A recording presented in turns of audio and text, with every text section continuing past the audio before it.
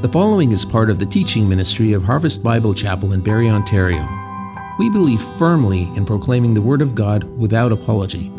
For more information about our church, visit our website at harvestbarrie.ca or email us at info@harvestbarrie.ca. We trust that this message will challenge and transform you. All right, how many people know what this is? Know what this is? It's a hymn book. It's a hymn book. And generations, when we get to the new building, we're going to use these. No, we are not. No, we are not. But generations and generations of churchgoers used hymn books for their worship time. The songs all contained here, and they would sing out of the books together. Our hymn book, like so many churches today, really is a projector and a screen.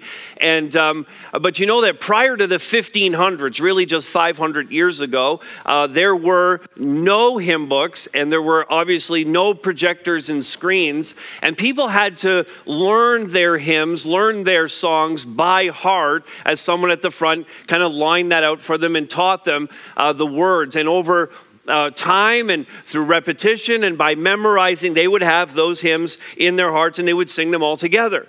Now, if you go all the way back, that was any time prior to the 1500s. But if you go all the way back to ancient Israel, you'll find that the same thing was true. They had to memorize the songs. There was no way to really record them, except that the lyrics were often recorded on scrolls. Sometimes even musical notations would be marked on those scrolls, but not everybody had the scrolls. Only the leaders had the scrolls. Now, some of those songs, those ancient worship songs that were written down, some of those were inspired by God and included in the hymn book of the Bible, which is called the Psalms. The Psalms, 150 of those songs were gathered together in the scriptures, inspired by God, and really demonstrate the hymnody, the song list, the playlist of the people of Israel. And like our songs today, they can all fall into certain categories of songs, affirmations of what we believe, ascription of worship to God, lament over sin and its effects, and lots of joyful celebration.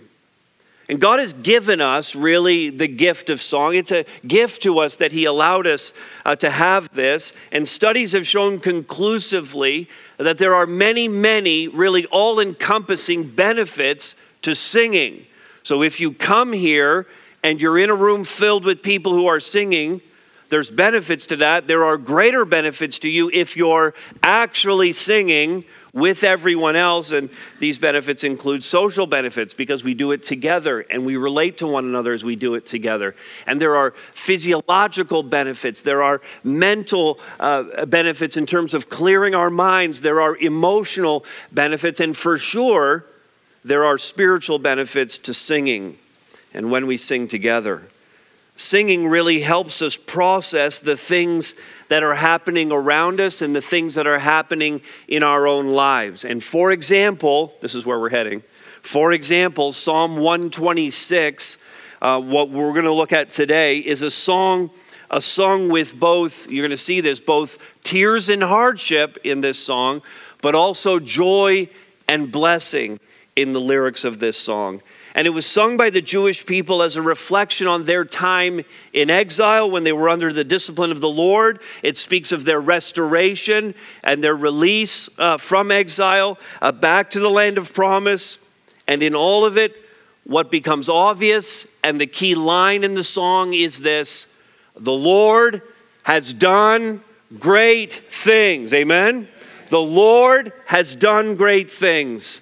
And He's done great things here too, amen?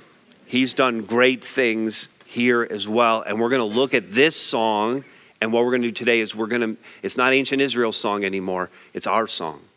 And we're going to study this really, these song lyrics to reflect on tears and hardship and joy and blessing right here in our Harvest family. So let me read this song to you, and then we'll get right into it. This is Psalm 126.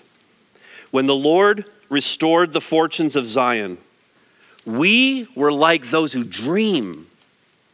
Then our mouth was filled with laughter, and our tongue with shouts of joy. Then they said among the nations, the Lord has done great things for them. The Lord has done great things for us. We are glad. Restore the fortunes, O Lord, like streams in the Negev. Those who sow in tears shall reap with shouts of joy. He who goes out weeping, bearing the seed for sowing, shall come home with shouts of joy, bringing his sheaves with him. Well, you know, without me really having to say it, I think we would all recognize that life is so often marked by tears. True or false? Life is so often marked by tears. And some of these tears are because of really two reasons why tears can come our way. Sometimes these tears come our way because of circumstances that are out of our control that simply happen to us. Some of you have that going on in your lives right now. Circumstances beyond our control that just happen to us. Life circumstances. And sometimes the tears come as a result of, listen now, decisions that we have made that produce negative consequences. And so really the tears, the result of two things: circumstances and consequences that happen in our lives. So the people are singing here, verse 1, when the Lord restored the fortunes of Zion. The Zion, a reference to Israel. And if you're singing about being restored, just looking at that word, if you're singing about being restored, then there is an assumption there that you need to be restored from something. In other words, something happened, a life circumstance beyond your control, or the consequences of a decision that you made. Something happened, put you in a place that you needed God to pull you out of, to restore you from. And in Israel's case, do you think it was just circumstances or was it consequences? What was it? It was consequences. It was, could we just put it this way, that the exile, what Israel went through in terms of the discipline of the Lord, that was a self-inflicted wound in their lives. That they had made decisions, so many poor decisions, that led them down to a road where God had no choice but to discipline them. They had been in exile in Babylon. It was the result of their sin and God's judgment. He disciplined them because he sent prophet after prophet, preacher after preacher to warn them, to tell them, you're here. It's not a good place. You've chosen to be there. You need to be over here. You better start moving. In repentance toward the Lord, and they not only ignored the prophets, they killed many of them out of anger and out of their stubborn rebelliousness against God and his word. The consequences were severe. Many of them, as Nebuchadnezzar's army, the Babylonians, invaded the land, many of them were just killed because they were opposing the army, because armies in that day were ruthless. There was a siege of the city. Many more would have died. By the time the city was taken, the best of the land, the brightest and the best leaders were taken to Babylon to enhance their culture, to build their culture. And only the dregs were really left back in the land, those who were not so important to the Babylonians. So the people were separated, isolated from one another. The temple was destroyed, razed to the ground. So the center of their worship was gone. Their wall was broken down so that they were shamed as a people. And for 70 long years, an entire lifetime, the children of Israel would be exiled from the land of promise that God had given to them. And that explains the sorrow, doesn't it? I mean, look at verses 5 and 6 where he says they're sowing in tears. Verse 6, he who goes out weeping, bearing the seed for sowing. Life is so often marked by tears. And I know many of you, maybe you're sitting right here right now and you're going, I'm in the midst of that. That's where my life is right now. Or it's a recent thing, or it's not so far back in your history that you remember a painful period of time, whether consequence or circumstance that you went through. And the tears are a deeply embedded memory for you. But if I could speak for a moment about us. I don't often do this. Our preaching needs to, of necessity, pierce right into the hearts of individuals. But this is a special message on a special day. And I need to speak to us. I need to speak to us as Harvest Barrie, this family. And what we have faced in our 15 years, what has brought tears to our eyes. You know, from 2001 till about 2006, the first 5 years, it was really incredible growth. When Cheryl and I came here in 2001, there were about 38 people. That was it. And we joined with people who were very faith-filled and who were anticipating that God was going to do something great here. And for sure, he did that. And in those first 5 years, we grew. This is the way I always say it. We grew from 38 to 738 in 5 years' time. By 2006, we had moved to this facility, and we continued to grow just a little bit in that time in 2006. But by 2007, 2008, 2009, it was just a flat line. 3 years of what's happening and why aren't we growing like we did. And what some of you know and many of you don't is that we were going through an internal, I'm just going to call it this, an internal leadership crisis. And there was a sense among the people that something doesn't seem right, but no one could put their finger on it because it was internal to the senior leadership of our church. And it was a devastating time because we couldn't figure out how to fix it. And the whole thing came to a crisis, again, as many of you know, it came to a crisis in the fall of 2009.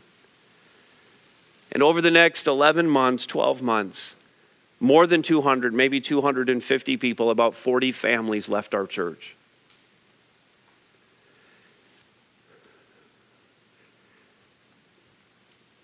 And there were many tears. All around, on all sides, there were many, many tears over what we had gone through. Difficult decisions were made in those days that really provoked the crisis. Decisions that were not, by the way, perfect ones. It was a painful season, and when the dust settled from 2010 really to 2011, I often describe it this way. We had gone through the acute crisis, and in 2010, 2011, we were just in the hospital bed, hooked up to monitors, tubes, and we were just on life support in the ICU trying to recover during those 2 years. And God was faithful to us through it all.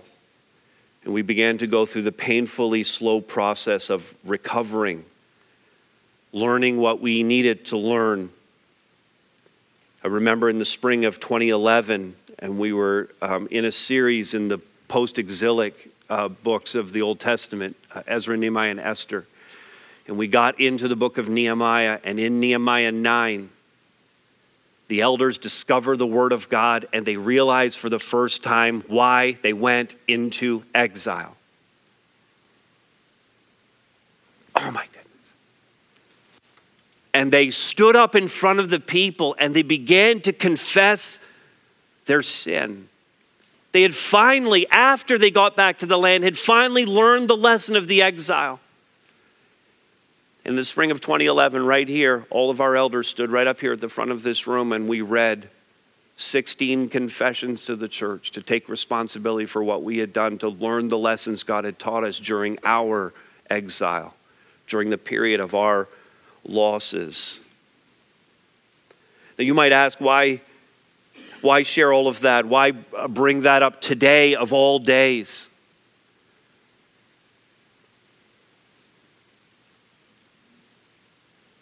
Well, you see, if you go back here, you see it all starts with tears.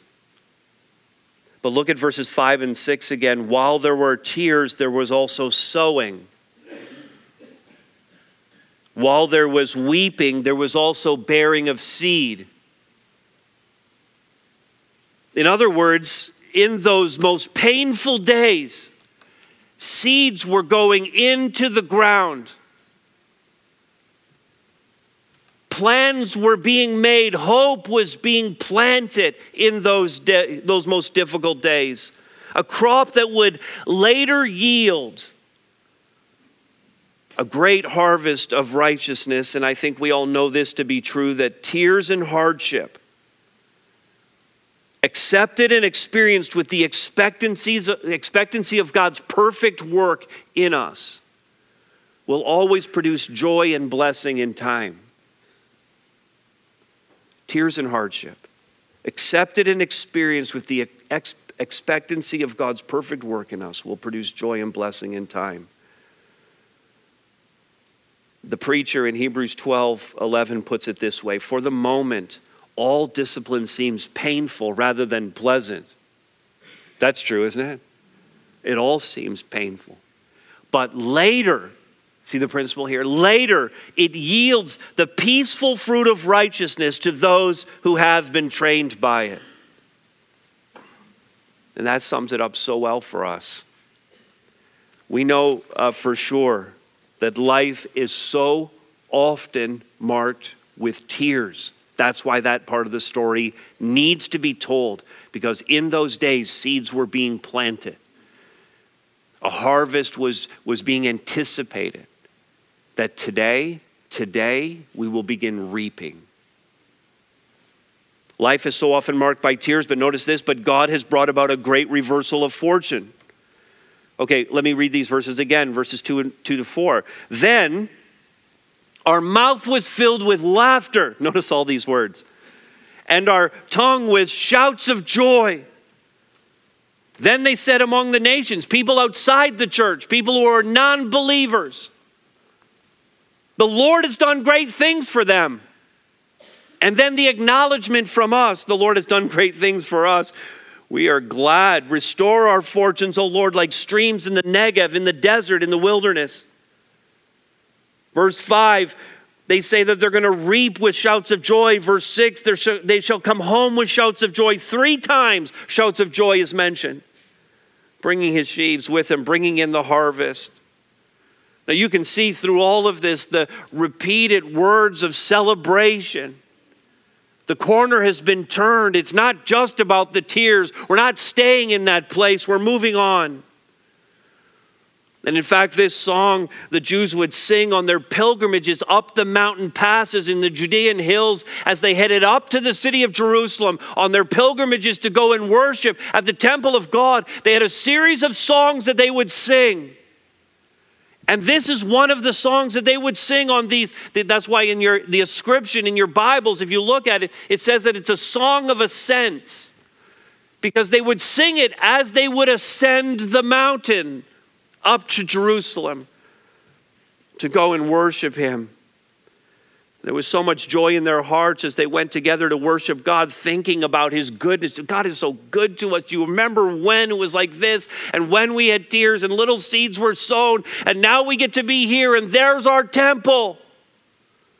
And we're together as the people of God to worship him. It was about the access that they had to him and the relationship and the hope of Messiah that was in their hearts in those days.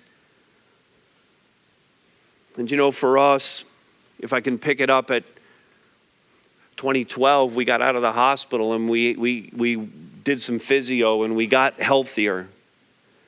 In 2012 and 2013 and 2014, and so many of you have started coming to this church and become a part of our Harvest family in these years. This is really about the goodness of God restoring, if I could use the phrase from the Psalm, restoring our fortunes. Bit by bit, God healing and bringing us to a place of strength as the people of God. And we know, of course, that for Israel this was true, and for the church today, not just us, but for the church today, this is true, that the reversal comes for one reason only: because of the work of Jesus Christ. You see, Satan thought he had us. Satan thinks he has us and that he can keep us in this place of tears and sorrow, under the weight of our circumstances and condemned by the consequences of our decisions. Satan thought he had us. His deception in the garden was complete in his mind. Sin and death were running rampant over the earth and devastating humanity. But God sent his Son. The sinless Son of God came to this earth, the Son of God restoring us, his death reversing the curse and providing a life-giving stream in the desert to us. And so we, as the followers of Christ, listen, this is what we don't do when we face circumstances. This is what we don't do when we have consequences on our life, because we don't muscle through. That's not us. We don't make it on our own. It's not the strength of our own character that is sufficient for these things. It's not these things our own. It's Jesus Christ. It's Christ in us, the hope of glory. And that's why we sing. That's why we celebrate. That's why, listen, our mouth is filled with laughter. And what I have to tell you in a few moments is going to make you laugh. In the right, biblical, godly sense of God is doing this in our midst. And it will make us laugh. Life is so often marked by tears, but God has brought about a great reversal of fortune, notice,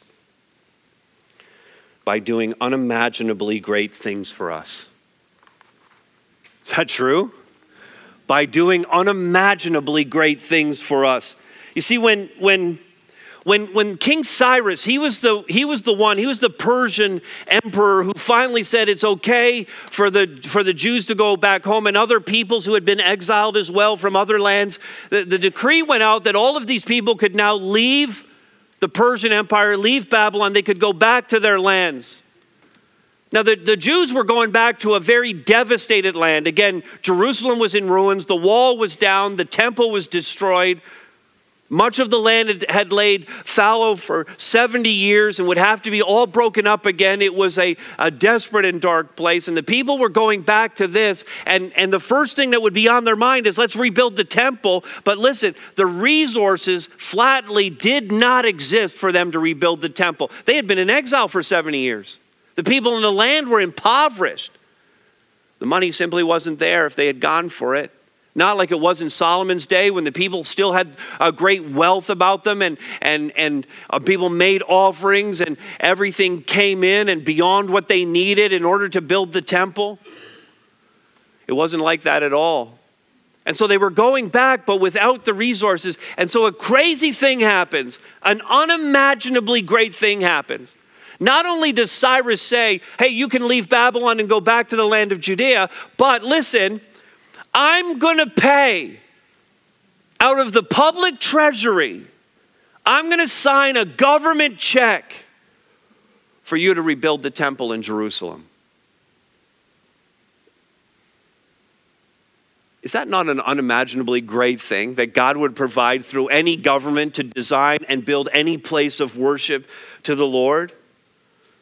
Would that provision at the time not make you laugh? Is that not the reason why the lyric exists in this song that the Jews would sing?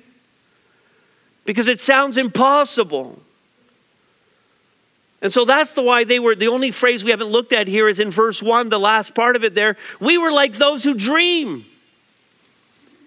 This can't be real, they're saying. It's unbelievable that Cyrus would let us go and pay for the temple to be built. This is Paul in Ephesians 3:20 in his great benediction saying that God is blessing, listen, exceedingly, abundantly, above all that we could ask or think. We could never imagine this to happen. And what we're celebrating here today, what God has done to bring about the acquisition of 7 George Street, could I just say this is like a dream come true? It's like a dream come true. And it's small compared to what he did for Israel. I'm not comparing this to the building of the temple. That would be dumb.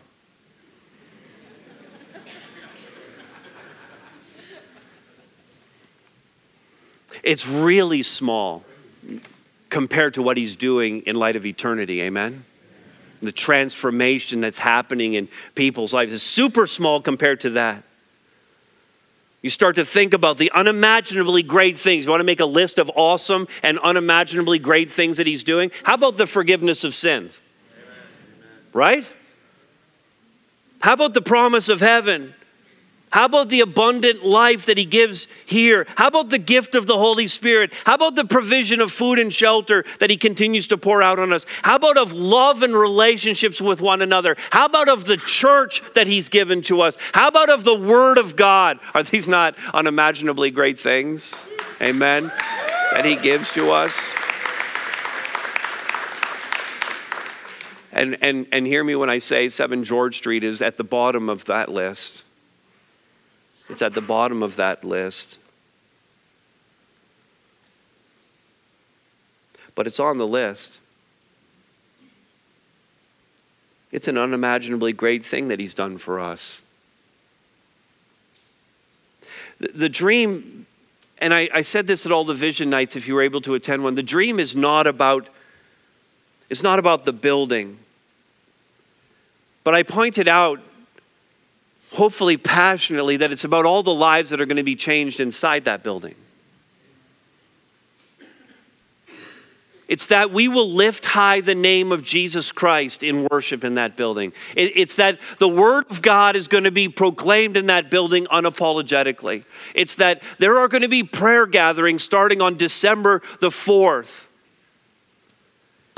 that are seeking God with power for what he wants to do in this city. And that many, many will hear the good news of Jesus Christ inside those walls and through those of us who worship inside of those walls.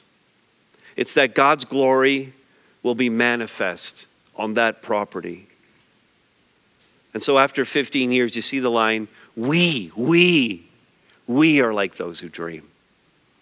It just seems unbelievable to us that it could be so, that God has done an unimaginably great thing for us.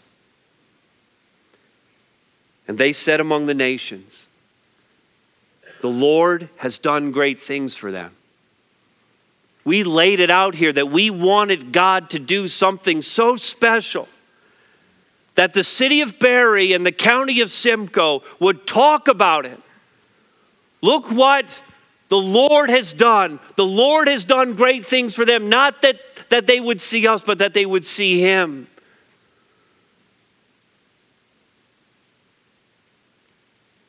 And that he would get the glory for all of this. Those who are in leadership will know, and we're getting to it. Please stop preaching, Todd. I know you're thinking it. But those in leadership will know that I invited a good friend, Earl Marshall, to come and to speak at the leadership commitment. And that last weekend we had our commitment weekend. And then we decided in a very quick elders meeting that there was no sense waiting another week to reveal, the history of all of this and how it's played out, the very short recent history of the last several weeks and how this has all played out. And so we had our commitment weekend last weekend. And I want you to watch this recap of the leadership commitment and our commitment weekend. And then I'm going to come back up. This is like an amazing time in the life of your church. You're creating a remember when moment. In a few years from now, you're going to sit around tables, right? Maybe at your house or whatever, and you're going to say, "Hey, remember when we got the Army, Navy, Air Force Club? Do you remember that? Do you remember that?" And you're going to start saying stuff like that. And this is like a big thing. This is an amazing time in the life of your church. You're creating this moment, this moment that you're not going to forget. God is going to redeem this space. He's going to take this place and fill it with God's people so it can be a shining light right here in the core of Barrie. And when you begin to consider God's grace and you consider the opportunity that's ahead of you, it begins to loosen the grip of things in your heart. Have you seen it? Some of you in this room, you're nodding your heads. You're saying, yeah, I get that. And that's what God's done for you over the last number of weeks. Hasn't He done that? It says that all the men and women, the people of Israel, whose heart moved them to bring anything for the work that the Lord had commanded by Moses to be done, brought it as a free will offering to the Lord. I am standing on the great frontiers of your love, of your love.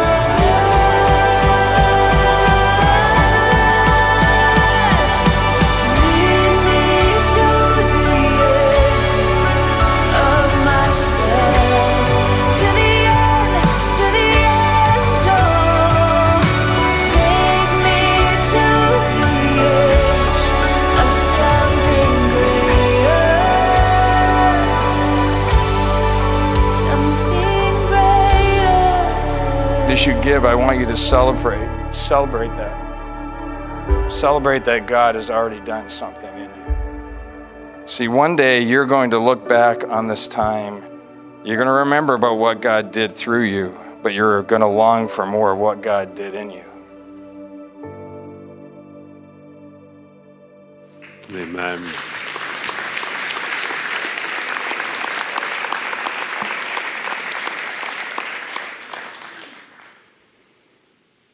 Three things I want you to know just before I give you the number. We had said to you all the way along that there were 206 individuals, couples, and families who are regular givers of our church, and our goal was to have 100% of those 206 participate. The number was based on kind of a cutoff line in 2015, all of our regular gifters, 206.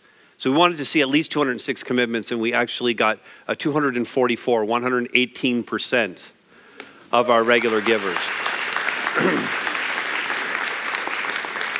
Now, some of that, it's unbelievable. We are like those who dream, but that would be true. But there are so many new people in 2016 who have come here, and in the first weeks and months of being part of this are saying, I'm going to make a commitment. We're in for this.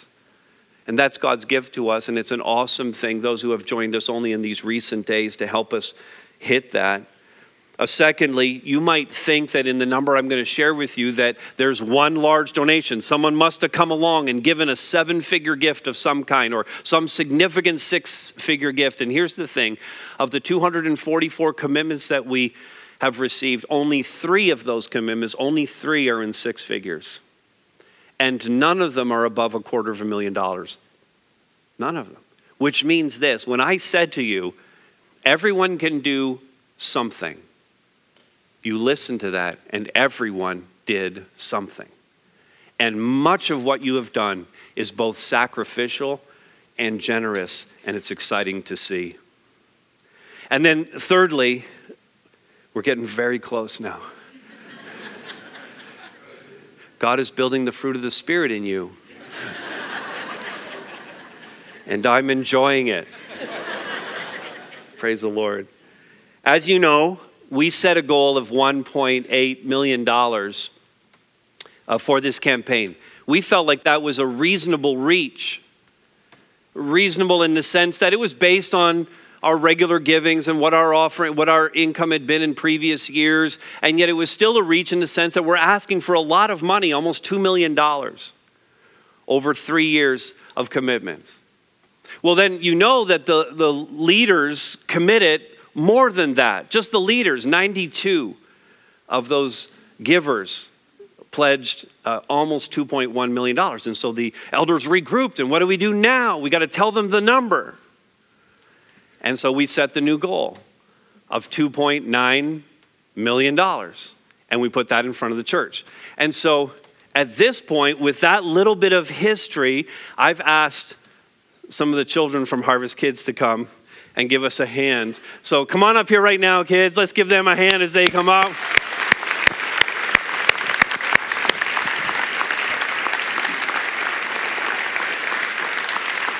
Amen.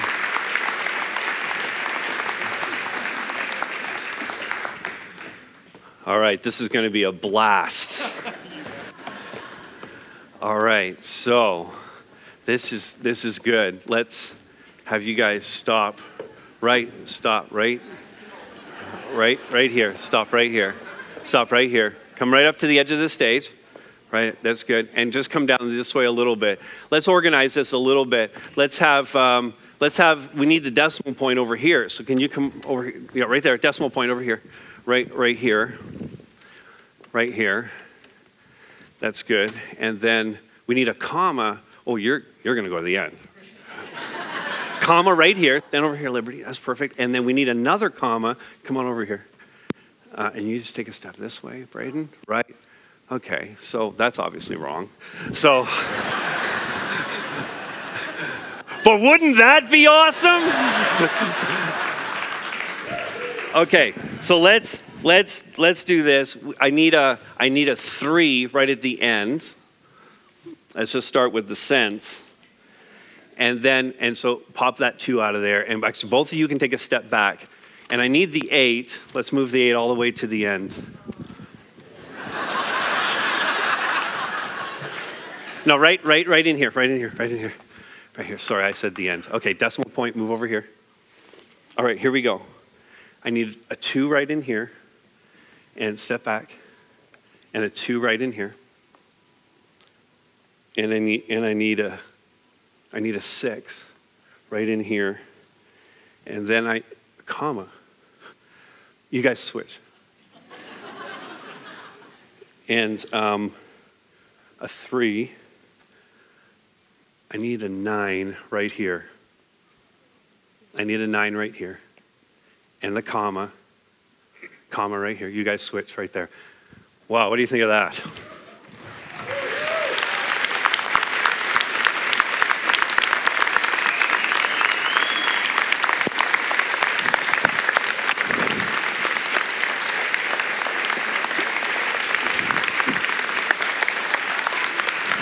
That's not it. That's not it. That's not it. That's not it.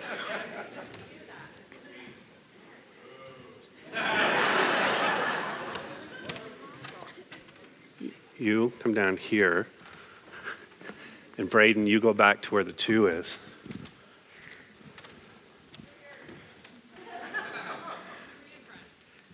And the 3 and the 2 switch.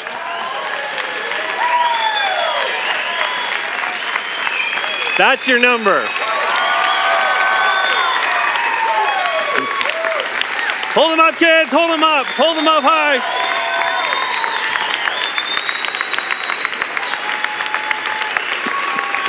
Amen. Amen. Amen. Amen.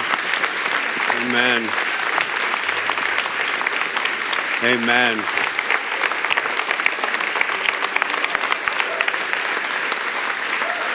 Praise the Lord.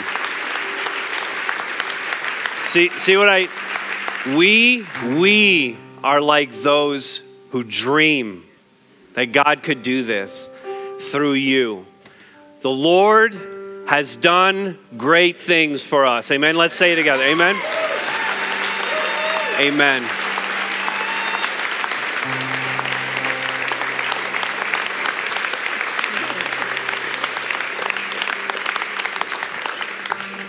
Life is so often marked by tears. But the Lord has brought about a great reversal of fortune by doing unimaginably great things for us. Praise the Lord. Amen. Amen. Thanks so much for listening. We always love hearing about the work God's doing in our listeners. If God's been doing a work in you, send us an email at info@harvestbarrie.ca. And remember, you are loved.